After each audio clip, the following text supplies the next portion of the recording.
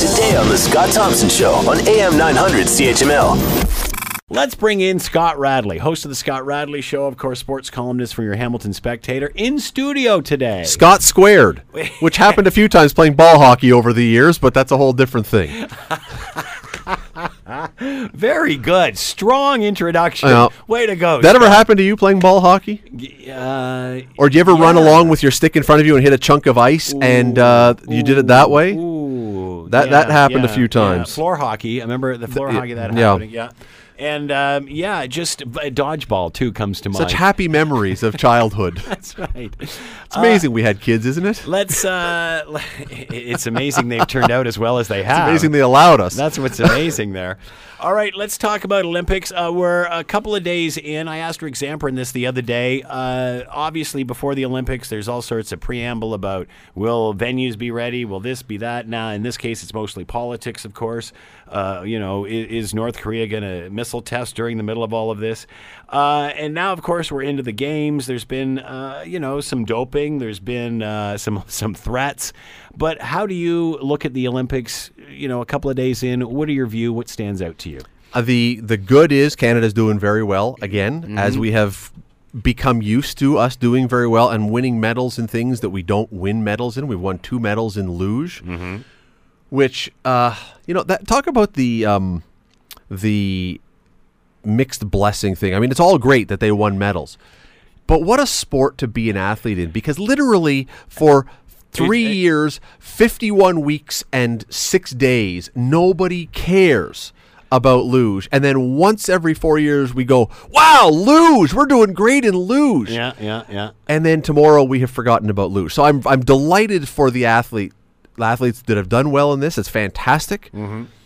But that would be a tough sport to be in because no one pays any attention to you any other time of year. But no, Canada's done well. We're winning medals. We're winning hockey games. We beat the Americans in women's hockey last night. Talk a little bit about that, because there always seems to be a dust-up. Always seems to be a rough, kind of tough. That's quite the rivalry, isn't it?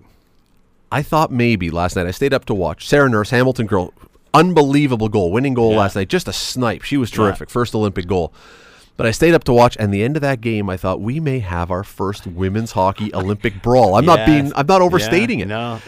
And I thought, as it was getting a little chippy in front, I thought, well, no, none of these women are going to throw any punches because they don't want to be kicked out and miss it. That's right. But if the gold medal game, and it'll be Canada and the States, if the gold medal game has a 3 or a 4 goal difference, I wouldn't be shocked to see some big hitting going on and see some people taking some, one way or another, taking some runs. I could easily see that. Now, a lot of these players, because they hate each other. A lot of these players know each other because they all play for different universities, same universities or such. So what happened to the love there? Cassie Campbell, who's the analyst on these games, was talking about it, and she pointed out they hate each other. Yeah. You put on if you're an American and you see someone in a Canadian women's hockey, Canadian women's hockey uniform, you hate them, and it's an amazing rivalry spurred largely by the fact that there is no real other rival. Yeah, there's no other team that really stands between you and a gold medal, and when it's been that way now for 25 years and it's never changed. You understand these women are competitors. They are athletes. They want to win. That this is their Stanley Cup final. This is everything else. And if there is one team that's between you and them, and they don't like you, you're not going to like them. And you know what?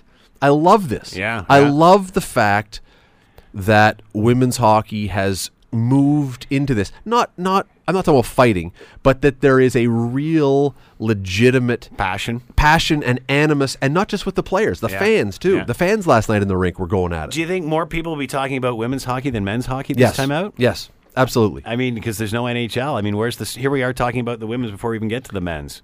The men have a chance to become the story because we don't really know. We saw one game. I don't know how many people actually got up to see it. We had one game of the men. They looked pretty good. Yeah. But they have a chance to become the story if their tournament really turns into something sensational. But I think that much like our women's national soccer team with Melissa Tancredi and Christine Sinclair and all of them, they kind of became the household names. Name someone on Canadian men's soccer team. You can't. Most people couldn't, but we know the women because of success. Yeah. And so the men could take over, I guess, but right now more people know a lot of the women. Want to hear more? Download the podcast on iTunes or Google Play. And listen to The Scott Thompson Show weekdays from noon to 3 on AM 900 CHML.